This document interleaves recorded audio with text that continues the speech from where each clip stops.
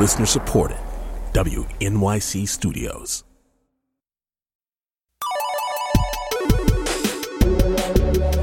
So many white guys. So many. So many white guys. So white. How much whiteness? All over the place. God damn. So many white guys. So many white guys.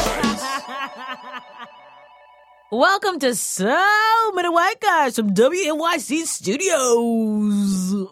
Just kidding. That's not how I talk, you guys. Welcome to So Many White Guys. YQYE. It's me, Phoebe, and my producer, the white Robin Quivers, Johnny Mitch. Hi. That was the most urban you've ever sounded. Hi. Okay, boo-boos, here is the tea. The Lipton tea. Pour some honey in it, or agave sugar, or syrup, or fucking, I was going to say polenta, but no, it's Splenda. Pour polenta into your fucking tea. Anyway, the point is, I've got a freaking double header for you today, okay? I've got two sexy-ass guests and one sexy-ass show. Two for the price of one. Two to tango.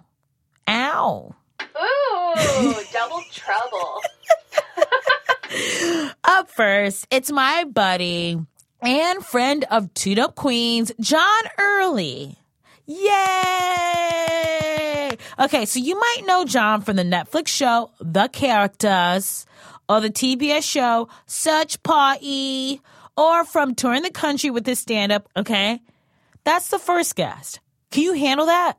Can you handle it? I can't hear you. Hello? I can handle it. Thank you. Next up, our second guest, my brother from another mother.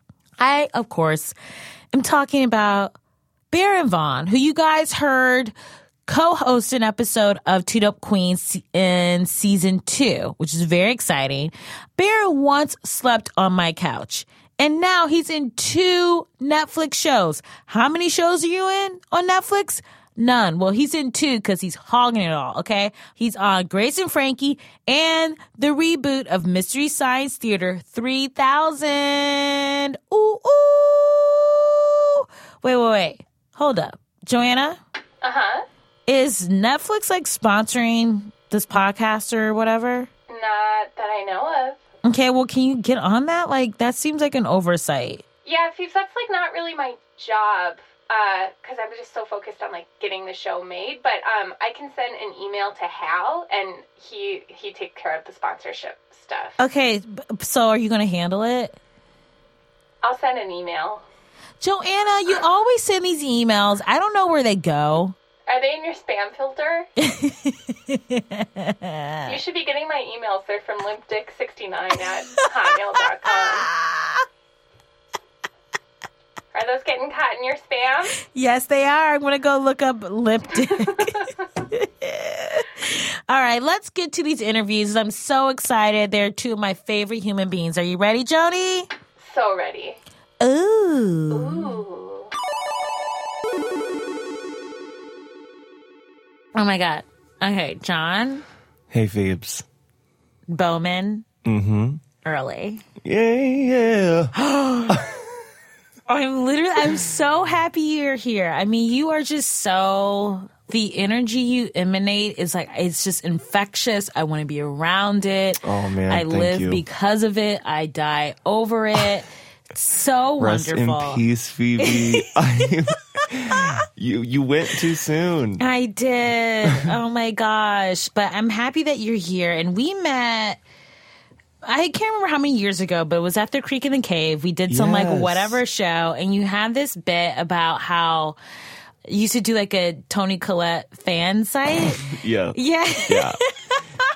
And I was just like, oh my gosh, she's so fun and Yeah. so special and so different. And then now you've blown up Wet Hot American Summer, The Characters on Netflix, and then now the new show that you're in, Search Party for TBS, which is such an amazing dark comedy. Yeah, it's so good. I think it's a hit. It is a hit. I think people really like it. Yeah, it's getting like a lot of rave reviews, which I think is awesome. And you're so multi-talented. Like, you're funny, you're all these things. I loved the characters in particular because of your impression work. Thank you. But then you also, on the opposite end, you do, I think now, like, a legendary Britney Spears impression. Like, literally everyone loves it. It's like, do I retire it? I don't think you can, because I'm going to have you do it right now. No! John, it's like literally one of my favorite things about you. And you're so sweet. Like, performance-wise, not as like Thank a person. you. Like, there are Thank you. better things about you than like your impressions. I appreciate it. Yeah. I appreciate it. But no, my Britney, people love the Britney. Yeah. I love the Britney. I remember doing that in high school, and like my friends never laughed. What? Like, I was like doing it alone in my bathroom, and then I would like debut it at like lunch, and I was like, why is no one laughing? I was like, and it's Yeah. I'm so happy I held on to that, because I was like, I know this is funny. Yeah. They're just being haters. They were. Yeah. I mean, I honestly think they were threatened by the accuracy. Yeah. Because you grew up in Tennessee, right? Yeah. And so, but what about Britney for you excites you to impersonate her? Like, you know. Well, I mean, like, vocally, I just find it so funny that, like, there's so much effort, and like it sucks because like she gets accused of being a bad singer, and like she's obviously not like a super proficient live singer. But by the way, what pop stars doing full choreography are? I mean, Right. lip syncing is just something that is done. We accept it as, you know, it's part of the social contract of seeing a pop star. You know, Yeah. But like, to me, it's so funny that like she doesn't have to do what she's doing, because it's not like that's her natural voice. Right. Like, there's no way when she's just singing alone, she's like, like, you can hear it. She's like pushing it down so hard. She's like, first, that step one is literally just like farting out of her throat. Like, and then after that, when the note like finally comes free, she's Yeah. still clamping down it. Like, like she's like sick and like Yeah. pissed off or something. And like, it's so funny to me because Yeah. you can hear the effort, and it's like, what would happen if she just like didn't do that? Like, what would her real voice be? Right.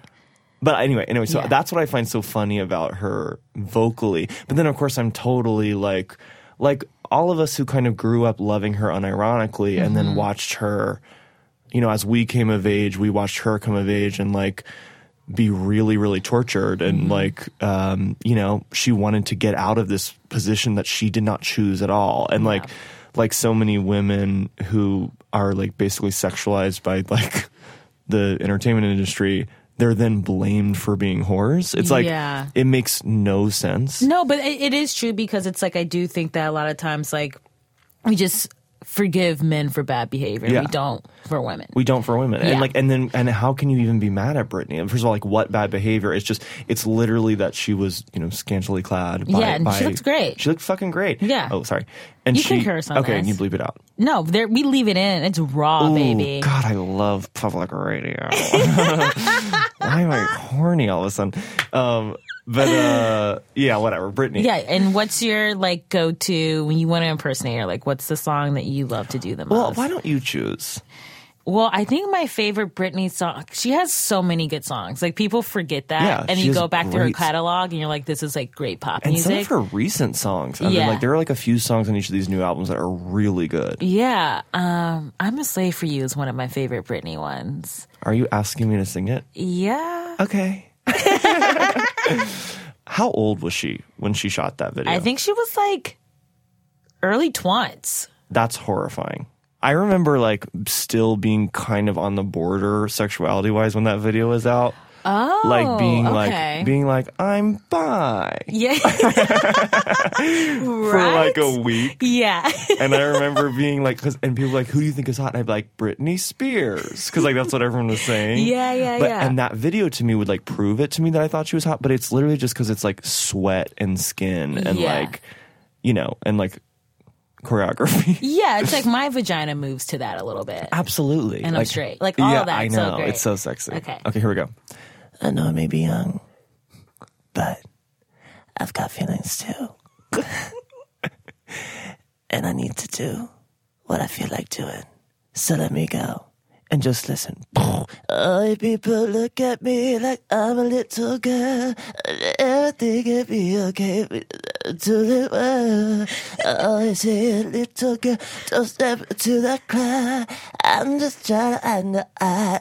What I love, yeah. Get it, oh, get it, oh, get it. Thank you. That was so good. It was good, right? That It was really accurate. good. Thank you so much for doing that. Thank you, Phoebe. I'm sure you're going to be like, you're going to hit 40. You're going to be like, if someone asks me to fucking do this impression again, you're going to like lose it. I know, but Yeah. I do, like, I have been doing it so much recently. I'm like, what is the next step for that impression? Right. And I think it's like, I think I need a grand piano, and I think I do every time. Ooh, I love that. But I'm not playing the piano. That's the trick. I love that. That's fantastic. Okay, so let's, just in case people aren't super familiar with you, let's do like the John Early story. Okay, great. So you grew up in Tennessee. Grew up in Tennessee. And both of your parents are ministers.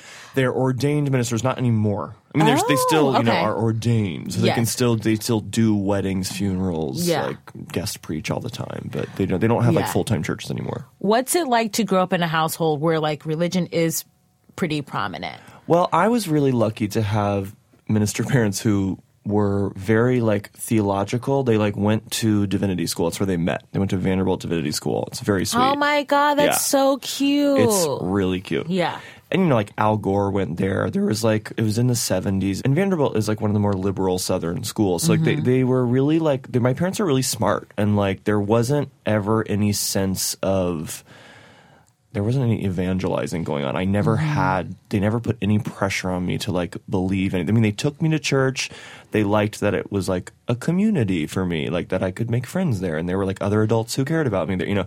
But like the second I started like coming into myself and being like, I don't believe. Like you're just Yeah. like singing hymns, sitting down, sharing the joys and concerns, you know. So anyway, they were very, very cool about like the second I started kind of questioning it, they like admired it. They're like, oh, they're like, good for you. He has, you know. So I was really, really lucky in that regard. That's amazing. Yeah. And they were very, you know, because they went to school for it, they're like always kind of talking about things critically. They're never talking about it in like a manipulative way. They're not like, they just weren't abusive. Yeah. Thank God. That's great. So I want to read a quote from an interview you did with Maxim about growing up around religion. You said, I think as a gay kid that you're inherently more interior, protected by your introspection. And you said that you're able to protect yourself from your exposure to Christianity that way. So can you just like talk a little bit more about that? Yeah. Yeah. I think that is the gift, I think, of being when you wake up into the world and you're like, well, something's off. Like I don't have the same set of desires that I'm supposed to have from what I'm seeing in popular culture and the adults in my life. And then you just kind of I think as a protective measure, you just kind of go inward. And it's, though it can be very isolating, though it can take years to come out of that or to learn how to like be among people, I think it does provide gay people like a really like, I think they're really, you know, all really marginalized people. I feel like can have like a stronger sense of introspection because of it. And like there were, though my congregation was really liberal, though my parents were really liberal, I was going to like Christian camps every now and then. And like you would occasionally run into kind of some very conservative Christian people. And I think I just knew very early on that I didn't trust something like outside of me and I could only really trust myself. And so I was like, I just kind of stayed inside and it really helped. It really, really helped. Yeah. I wasn't very conscious of what I was doing, but I was like, I'm just going to stay inside and I'll come out like later. Yeah. You know? And so so you grew up in Tennessee and then when did you move to New York? When I was 18. Oh, me too. Yeah, for college. Yeah, where'd you go? Pratt Institute. Oh, cool. Yeah, where'd you go to school? I went to NYU. Oh, yeah, see, I tried to get into NYU and they were like, LOL, your grades. For writing? Yeah, Right. I was a slacker in high school. I think I had like a C- average because I just honestly did not give a shit. Yeah. And they were just like, No. we're yeah, NYU. Yeah. We can't. Yeah. I went to the drama program at NYU. Wow. Wow. Yeah. And what was that like? Was it just you're surrounded by a lot of people who are maybe trying too hard, or like what is it? Oh, okay. Yeah. Well, there are a lot of people just in general. Like, it's a very big program, and also it's like you're 18, so like everyone literally like 3 months prior to like the first day of school was doing like their high school production of Sweeney Todd. You know what I mean? With like a nude head mic like taped to their forehead and like parents like sobbing and clapping for them. So like there is like people come into the NYU program or to any like program where you're 18 years old and suddenly they're thrust into these like hyper serious programs. Like I went to the Atlantic Theater Company, which was very serious. It's like David Mamet's theater school, and like it's very much about like discipline and doing the work and analyzing the text before you even start to try to act, you know. And I had like really, really smart teachers who I just basically the biggest thing I took away was just like the opportunity for 3.5 years to just talk about art. I feel like training wise, it's really hard for someone to actually change in like an acting program. Yeah. You know? And so I know you're acting now, but then at some point you made the transition to stand up. Yes. Yeah. So what inspired you? I know you've like talked about in the past that like you've idolized women in comedy. Yeah. And that's been an influence to you. So what specifically about women in comedy like influenced you, and what made you decide that, I want to get into stand-up? Well, the women thing, I mean, I just think it's a classic kind of gay thing of like, you're just not really included in masculinity. And so women, when you see women being funny on television, it's like, I'm sorry, what? It's like, it seems so punk rock. Like, it just seems so like rebellious. For like a woman to be like wild on TV. And so I think and also women are like your protectors. Like women were my friends when I was young. Like my girlfriends were the ones who like made me feel safe. So like why would I have gone to television and why would I have sought men out to like relate to or like idolize, you know? So like I absolutely just only was interested in, kind of still am. I'm only interested in funny women. I'm like learning more and more that like some men are funny, but I always forget who I think is funny when people ask me what men I like. I'm like, oh no. Yeah. So if you live in New York, you know that you have your show Showgasm. I mean, unfortunately, over. I know because you're moving to LA. You're a traitor. It's fine. Okay, well I have to for a job. Okay? I mean, I get it, but it's also like you could just said no. Sure. But you're in the drag world, and I feel like a lot of your drag is character based, which I think is really cool because I think a lot of people who aren't familiar with the drag world only really know of it being like really fishy or like trying to be the most exaggerated version of a woman. And I think what's great about drag is that like any other art form, it's constantly evolving, and there's all these there's goth drag and there's like all this kind of stuff that's really cool and happening. And so I'm wondering, like, when you started to enter that space, where were you coming at it from? Well, I always wanted to, like, just from an SNL perspective, I always like the women I loved on SNL, like those characters that they played, dressing up as a woman was always just that. It was like me doing a Sherry O'Terry character, you know. So it was always, to me, more about just like, these are the comedic characters I want to play, and a lot of them happen to be women. Yeah, I really like that. I know when you talked about how sometimes it's harder, like gay audiences are harder than non-gay audiences. Yeah. But what do you mean by that? Well, I think gay people don't know how to make art about themselves. I think I think gay people like to, understandably, they like to watch, like me, they like to watch women being funny, or they like to watch art about women. And then as soon as they get the opportunity to put themselves front and center, it either becomes like immediately like sexual. Because that's the other thing too, is I think gay guys, when there's a gay entertainer on stage, suddenly there's sexuality involved, which is like foreign. Like that's what I'm learning is like, gay men like women, female performers, because there's no sexual energy, like potentially like dangerous sexual energy, or like to like muddy it. It's like such a clear relationship. It's like, I'm not going to look at you in a sexual way. Most men look at you in a sexual way and objectify you. I'm looking at you. I'm worshiping you. I'm like, I respect you for your mind and your talent, you know? And there's something very clarifying about that. And then I think when there's like a gay performer on stage for gay audiences, suddenly they're like, but wait, am I supposed to be attracted to you? Or am I supposed to... normally I laugh at people who don't make me hard. So like I'm not saying I make anyone hard, Phoebe. mean, you okay, do. I'm a cow.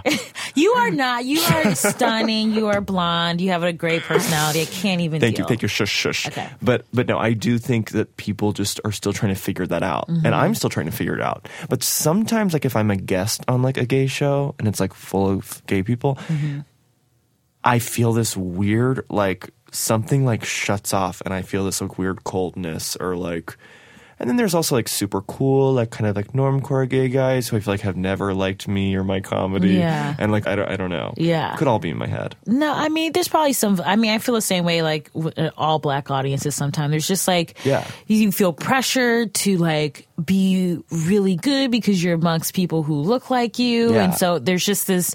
I'm sure anyone who's not in a marginalized group, like just a hetero straight guy, like doesn't have that sort of like, they don't have to be, oh, well, I'm in a room full of white people. Right, like, what do I do? Yeah, where I'm like, oh, I don't want people to feel that I'm like not black enough or I'm this or I'm that or, all that sort of stuff. That's like really, it's difficult. And I think the work that you're doing is important. I think it's necessary. And I cannot wait to see what you do next. I'm like, it's mutual, honey. I know. I'm sad that you're moving to LA, but I will come visit you. I'm going to be here all the time, baby. I can't say that now, but you're not. Now you listen up. All right. Well, thank you so much for popping in. We could have just talked for hours. I know. And I could go on. Yeah. Let's go. Do you want to go to the Cozy on 12th Street and Broadway and get a bread bowl? Let's do it. I love Cozy. Oh my God. It's so cute. Okay. Well, thanks, thank you so Phoebe. much. I love you. Love you. Okay, bye.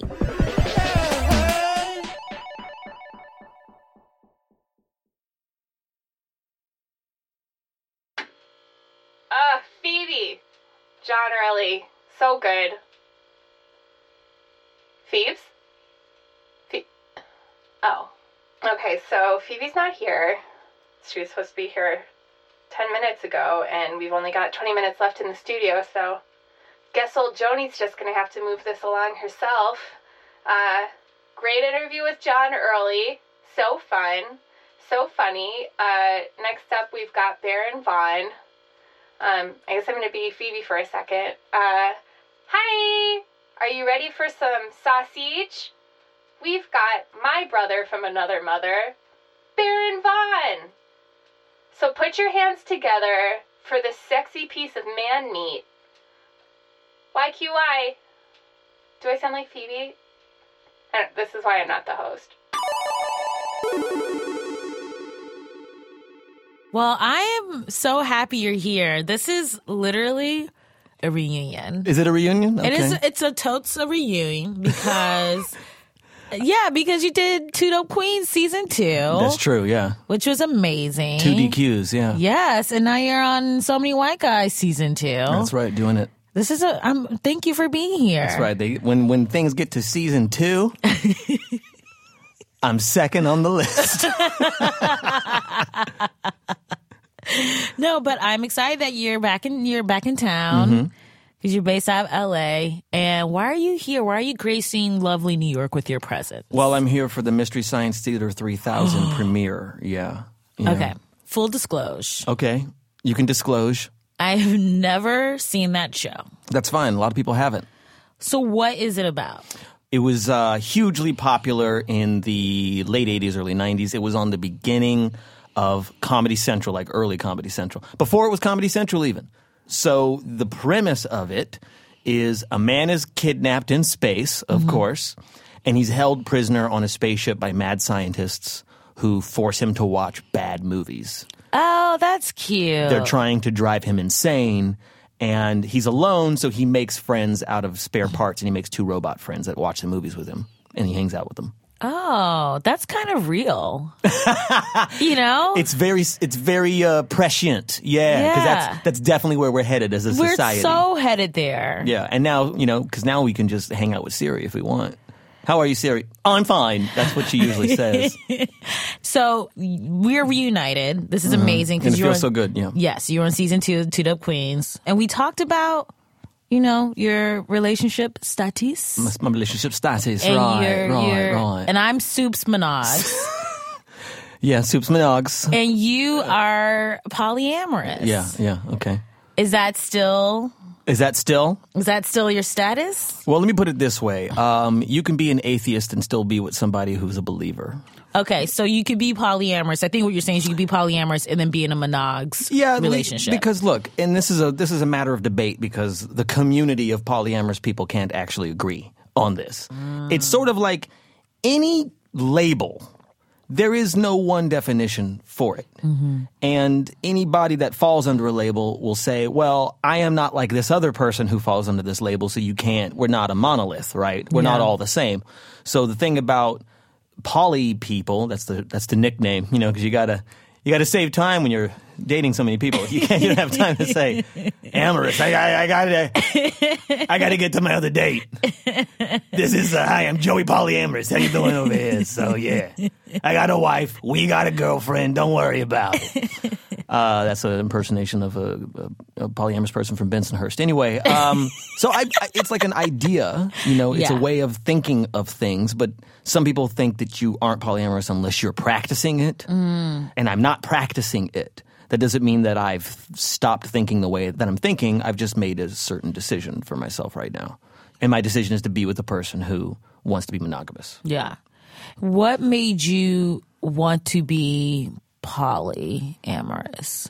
Well, because you didn't always. You used to be in monogamous, like strictly monogamous relationships. Yeah, but I've been thinking about these things for a really long time. So before we met, I was in a monogamous relationship. But before that, I had been thinking about what polyamory was. I just didn't know what it was called. Oh, because I didn't know it existed. It was just ideas I had that I had no idea that there are so many books written about it. There's whole communities. There's workshops. There's all this language that people have developed for it that I didn't have. I just understood that it was ridiculous to ask everyone to do one thing. Right. That's not a knock on monogamy. It's a knock on culturally enforced monogamy. That everyone is expected to be the same way, and if you're not, something's wrong with you, as opposed to something is wrong with the box everyone's trying to fit into. Right. That's the way that I always looked at it. Yeah. So it was kind of like I had questions about why that was the main form of a relationship, why everyone expects so much out of it, and that's the biggest thing for me, is people expect so much out of it, out of one person. Not to say that that's necessarily wrong, but most of the time it leads to murder. So, okay, well that's no. I think this is like really cool. Like talk about it because I think the more people we haven't really ever talked about right. it that much, right? And because we've like butted heads in the past, yeah. About because it. So no, but it's good that we can like talk about it now. But the reason is because the reason we butted heads is because I was on my high horse. Yeah. It's honestly what it is. Oh my gosh. It feels so good to hear you like admit your flaws. Oh yeah. Oh yeah. I was for me to be right. I was on a superiority complex in a lot of ways. Yeah. But now I'm 10 years older. Yeah. So I'm calmer. Yeah. But definitely back then I was like really sensitive about it. And anybody who challenged me, I was like, you haven't thought about it the way, like, it's just kind of like, but that's different than listening. Yeah, for sure. Now, I want to switch gears real quick. Okay. Because you're on a wonderful show on Netflix. You have so many shows coming out. So you're on another show for Netflix called Grace and Frankie. And it is season 3, 4? Season 3 is coming out, yes. Which is very exciting. Congratulations. Why, thank you. For the people who don't know, what character do you play on the show? The name of my character is Bud, which is an abbreviation for Nwabudike, which is actually, I believe, a Nigerian name, but Bud for short, because I'm adopted by white people. So they named me something that they can't say all that much. That's like what Madonna does. Oh, is it? I'm sure. Complex name, but I'm going to call you this for short. Yeah. So I seem cool. So Lily Tomlin plays your adopted yes, mom. Lily Tomlin and Sam Waterston, native New Yorker himself as well. So yeah, if you haven't seen the show, 2 seasons of it are streaming on Netflix right now, and the 3rd season comes out March 24th, which they just announced. So coming out soon, yeah. Yeah. And then also, the premise of the show is 2 women, played by Lily Tomlin and Jane Fonda, who are actually good friends and have been for like 40 years or something like that, have been married for 40 years, and then find out that their husbands have been having an affair with each other for 20. And then their husbands announce that they're gay and leave them for each other. And it kind of blows their lives up. Yeah. It's about starting over when you've been around. And so the cast is mostly white. You're the only person of color on the show. Yeah. And I have recently I've been getting invited to more and more events. I'm not like trying to brag. It's just like what happens when you're Okay, Braggy Smith.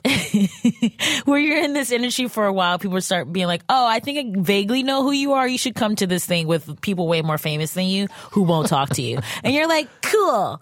So I've been doing that, and I've just been like noticing that I'm usually tend to be the only person of color. And so I've been feeling like I'm done being the only person of color in white spaces. Yes. But on a show like this, which is dealing with not only like queerness, but also starting over and older people, I do feel like there is some complexity to it. And it's not just a kind of typical show about white people. But do you ever feel like, yeah, I'm the only person of color on the show, and that is, do you have any feelings about that, or is it not really? Oh, I have a lot of feelings about that. Yeah. Okay. I am the only person of color on the show, and I feel like sometimes, they pussyfoot around the issue. Because he is culturally white, because he was raised by white people. Yeah. So what does that mean? These are the questions that I ask as an actor playing the role, because I have to make it make sense to myself. So he is a black person that was raised by affluent white people in an affluent neighborhood. But does that mean that the police know that? Does that mean that when he walks into a corner store that anyone know, oh, his shirt's tucked in, I think I know what this guy is about. Right. So it's like, those are the questions. And I think about stuff like when he went to college, where did he go? Did he have an identity crisis when he was in college? Because when you're black, people will treat you like you're black. And if you have never really had to entertain that in your life as a reality, it might create some sort of confusion. But these are the things that haven't been explored. And I don't even know if this is the show that would be able to explore that. Right. Because it is, after all, a sitcom. Yeah. And it's about these characters. It's not called Bud. So I respect that decision, but, every now and then, of course, I feel it. Yeah. So it's just kind of like, well, it's just me. It's just me here. And so I look at it like first, obviously, I'm happy to be involved, and I'm doing what I do, and I get to play with Lily Tomlin and all these great actors who I've loved for a long time, but every now and then I feel like, okay, so, this is not a place where a lot of issues I would like to be able to explore in a TV show can be explored. Yeah.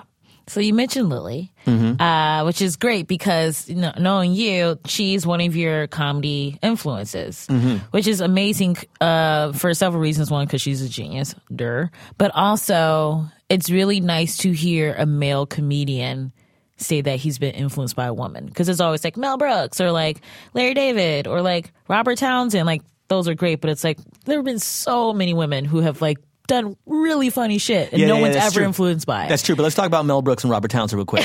No, I'm joking. So what about her appealed to you? Because knowing you as well as I do, I feel like you are very in touch with the masculine and the feminine side of yourself, which is I think why you are as equally influenced by women and men creatively.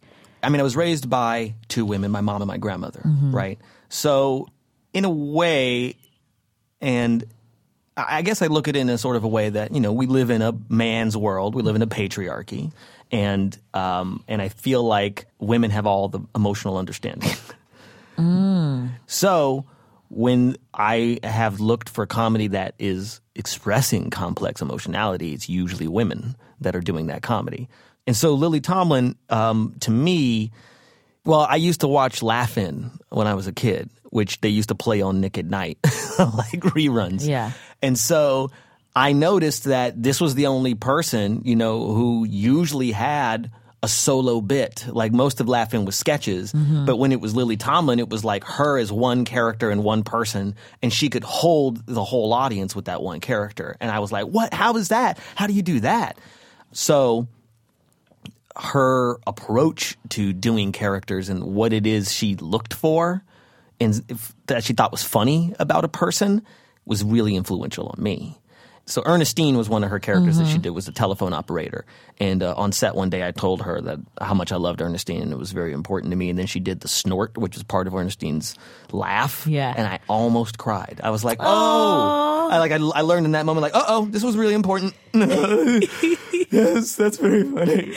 I wouldn't be here if it wasn't for you. And then Michael McDonald came out and sang. Oh, Lily Tomlin, what else you gonna do? So anyway, Michael McDonald, if you're listening to this, can you please do a duet with Baron Vaughn doing you? Because that would be brilliant. Oh, yeah. So many white guys.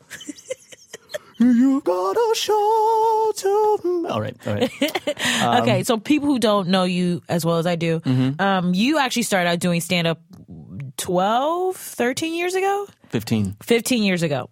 So would you say that Lily is kind of like the reason that you got into stand-up? A lot of those people, when I was a kid, all the different comedy that I was watching, I was taking it in, but I didn't know that stand-up was a thing that I could actually do until I was in college. And then so... You went to BU, I went to right? Boston University, Yeah. That's right. So I went to an open mic finally, and then I saw comedians I'd never heard of killing it. And I was like, oh, okay, so you can actually be really good and it doesn't matter. Yeah. Oh, I got you. Yeah. And so you mentioned that you grew up in Nevada, Las Vegas, which is kind of cray because you never meet anyone From Vegas? Yes. Well, I was born in a small town in New Mexico, and then we moved to Vegas when I was probably 7 or 8, something like that. And you and your grandma. Me and my mom and my grandmother, yeah. I think my grandmother was already there. My mom and I came to join. And so it was me and her for a while. Then my grandmother, I called her JJ. She moved in at some point. Well, so what is that like to grow up? Because I've only been once, and I went for like a bachelorette weekend. So, it was very... It's like, let's get some sushi and go see strippers. So it was very much like a kind of like movie heightened version of what Las Vegas is and not like actual reality. Yeah, now think about the indie film of what Las Vegas is like. It's like Jim Jarmusch. Yeah, and that's what I grew up in. Yeah. Ghost Dog, but with casinos. Yeah. Yeah, it's an interesting place, and my childhood there was very latchkey. I was running around a lot, because mom was working. And she was like, take care of yourself from 3 to 5. I'm like, cool. Can I get a key? Let me get a key. Find the arcades. So your childhood was kind of like a lot of you like watching TV and sort of raising yourself a little bit? Yeah, babysitting myself, and then, because I watched a lot of comedy. Watched a lot of movies, a lot of TV, so I was kind of taking all these things in all the time. And, so I mean that's that kind of being in my head, entertaining myself sort of thing is the kind of the genesis of what turned me into a comic. Yeah. And so because if you guys don't know, having a conversation with Baron, it's like you have to be on your toes. Really? I don't know. It's like playing tennis with Roger Federer. There's just something where it's like you cannot just sleep and like I don't think someone could just have a boring small talk conversation with you.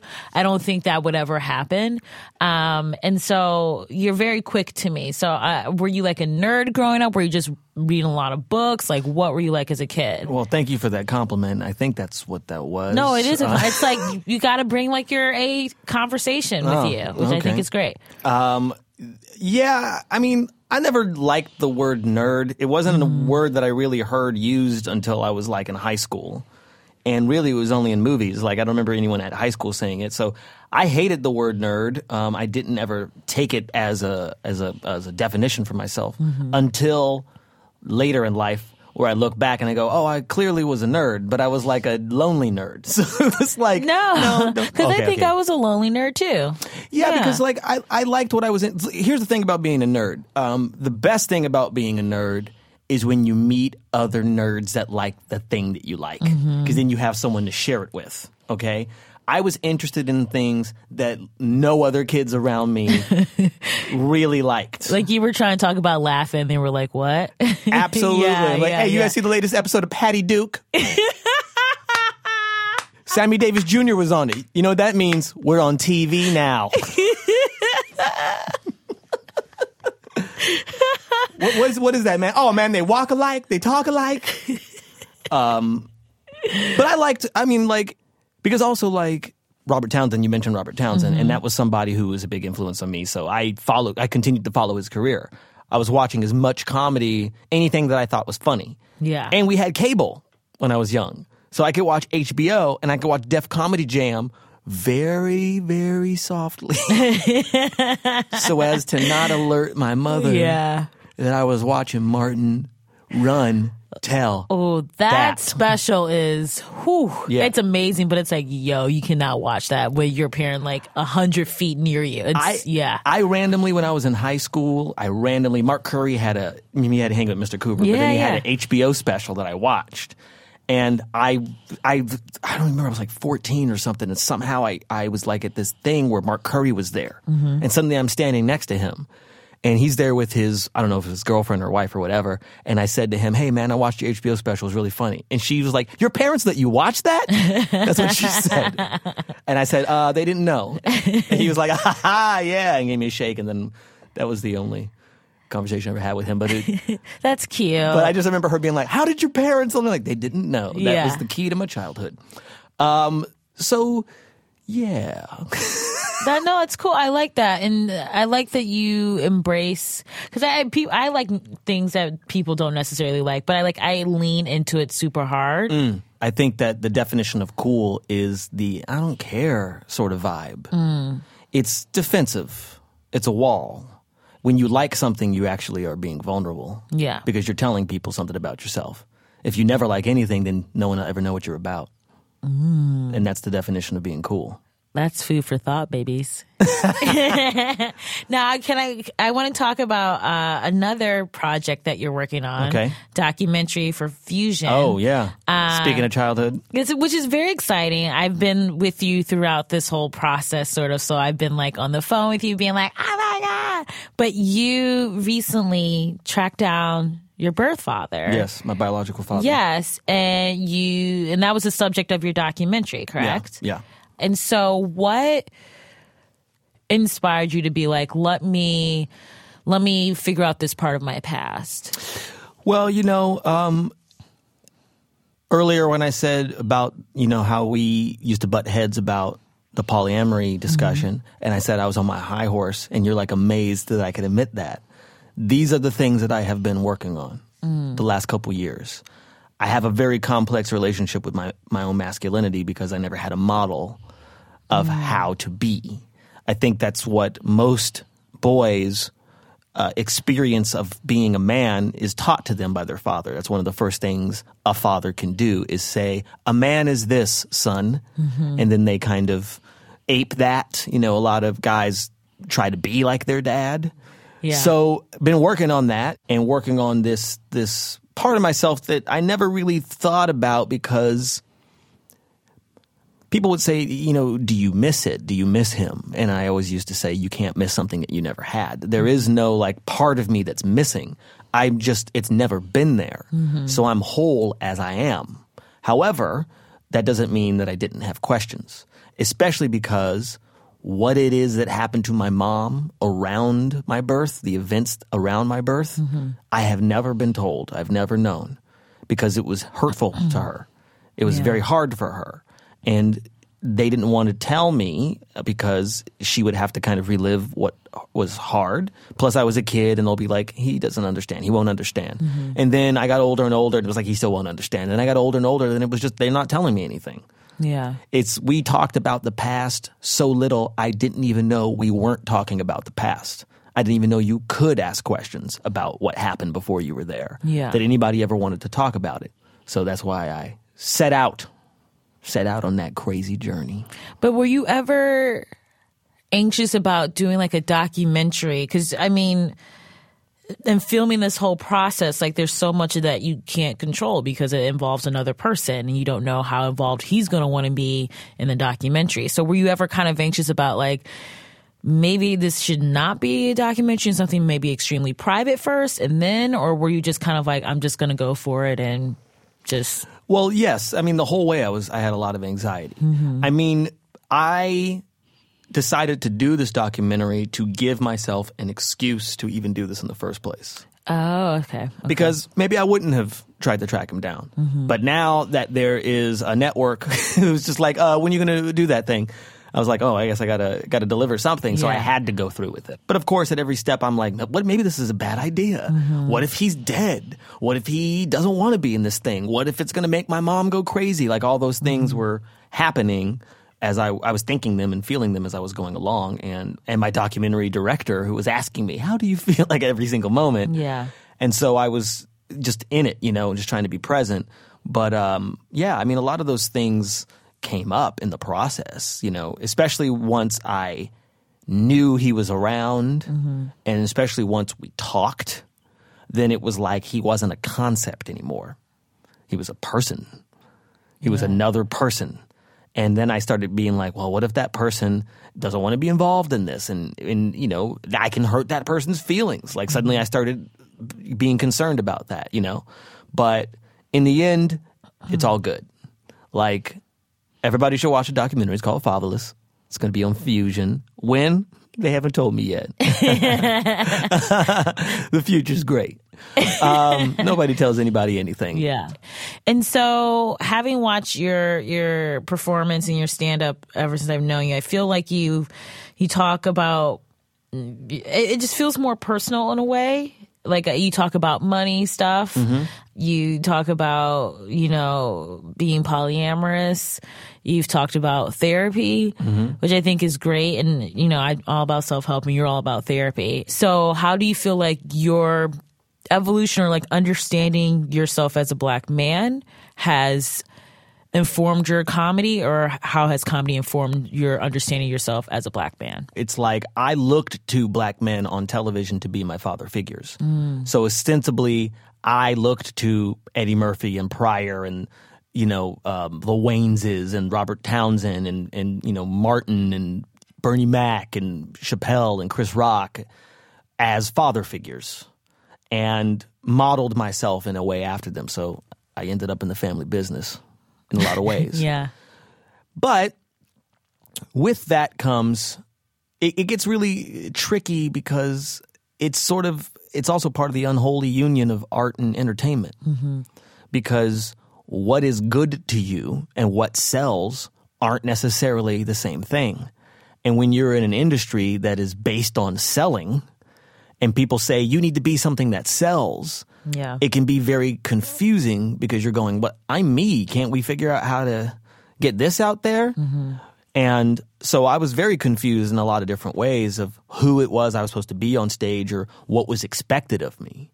And ashamed in a way of what was true to me and what I actually had been through. So I was ashamed to report it or to talk about it in a way because I just didn't feel like anybody would understand, which is usually why people become comedians, because we have felt so misunderstood in our lives that we go, no, I'm going to get on a stage every night and explain myself to people that do not know who I am for years and years. That's how misunderstood I am, because I'm going to go be understood. That's what I'm going to do. So I've just gotten better at saying this is where I am. This is how I feel. This is what I'm dealing with, because I have to accept it. Otherwise, what else is there? Yeah. Okay, we got to get out of here. Let's close with something like fun and joyful. Like, what is like your happy place, or like when's the last time you laughed really hard, or what's a musician that you're super into right now that you want everyone else to get? Because I'm obsessed with someone new right now. This woman, Gavin Turek. Oh yeah. She's amazing. I've heard the stuff. She's great. So great. Great stuff. Yeah. Yeah, don't fight it, don't fight it, don't fight it. Yeah, it's a good stuff. Yeah. There's a dude I met, actually was a fan of his, and then he was in L.A. opening for, oh man, what's her name, that British woman? Adele. Yeah, that, Aluna George. Oh. Have you heard of Aluna George? No. She's really interesting. But this guy was opening for her, and I had tweeted his name because I said he was one of my favorites. His name's Xavier Omar. And he, I think he lives outside of Atlanta. He has a song called Blind Man that was my jam of 2016. Ooh. And it's a fantastic song. He's a great singer. Cool. Well, I'm going to go listen to both of those people on Spotify or Apple Music or Google Play because, you know, I like them all. Tidal, Pandora. Yep. But I always enjoy our conversations. I think I always learn something every time we talk. And I wish we could keep talking for hours and hours, but you can call me later and we can do that. yeah, we can do that. FaceTime audio, baby. It's so crisp. It's so crisp. It's super crisp. Yeah. Well, thank you so much and good luck with all 3 of your shows. Why, thank you. That's incredible. You're having a banner year. Hey, it's like I'm Phoebe Robinson or something. Oh, I see what you did there. Bye. Bye.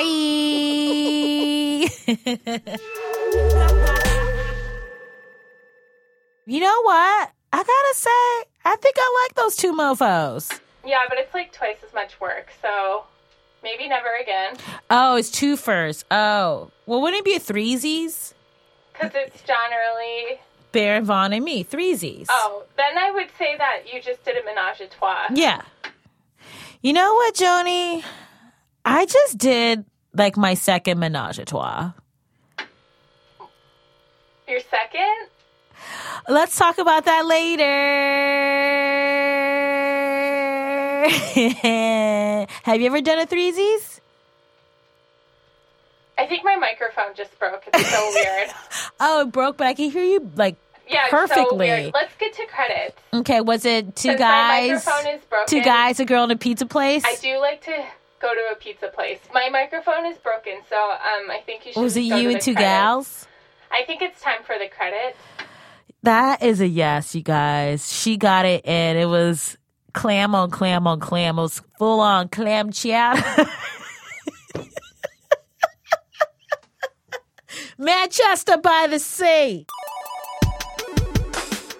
The So Many White Guys team includes Rachel Neal, Joanna Solitaroff, Jim Poyant, Paula Schumann, Isaac Jones, Matt Boynton, Jeremy Bloom, and Joe Plord. Our theme song was written by a white dude and sung by a bunch of other white dudes. So we've doubled up on videos on the WNYC Studio Facebook page this week. Head on over to see me and John Early before this hot sausage moves to the City of Angels. I know I'm so sad about it. And also see Baron Vaughn sing me a song about our Black excellence. Don't forget that you can follow me on Facebook, Twitter, and Instagram at Dope Queen Faves. YQYE. Killed it. So you know what? Yesterday, International Women's Day. What did you do to celebrate? Oh, you know, watch The Craft. No, I tried to set some good feminist intentions, and Ooh. you know, yeah. And I'm just trying to be like more thoughtful about how I'm spending my time and energy. I'll say I like that. Yeah. So that means like you're bumping up the masturbation? International Women's Day in my pants.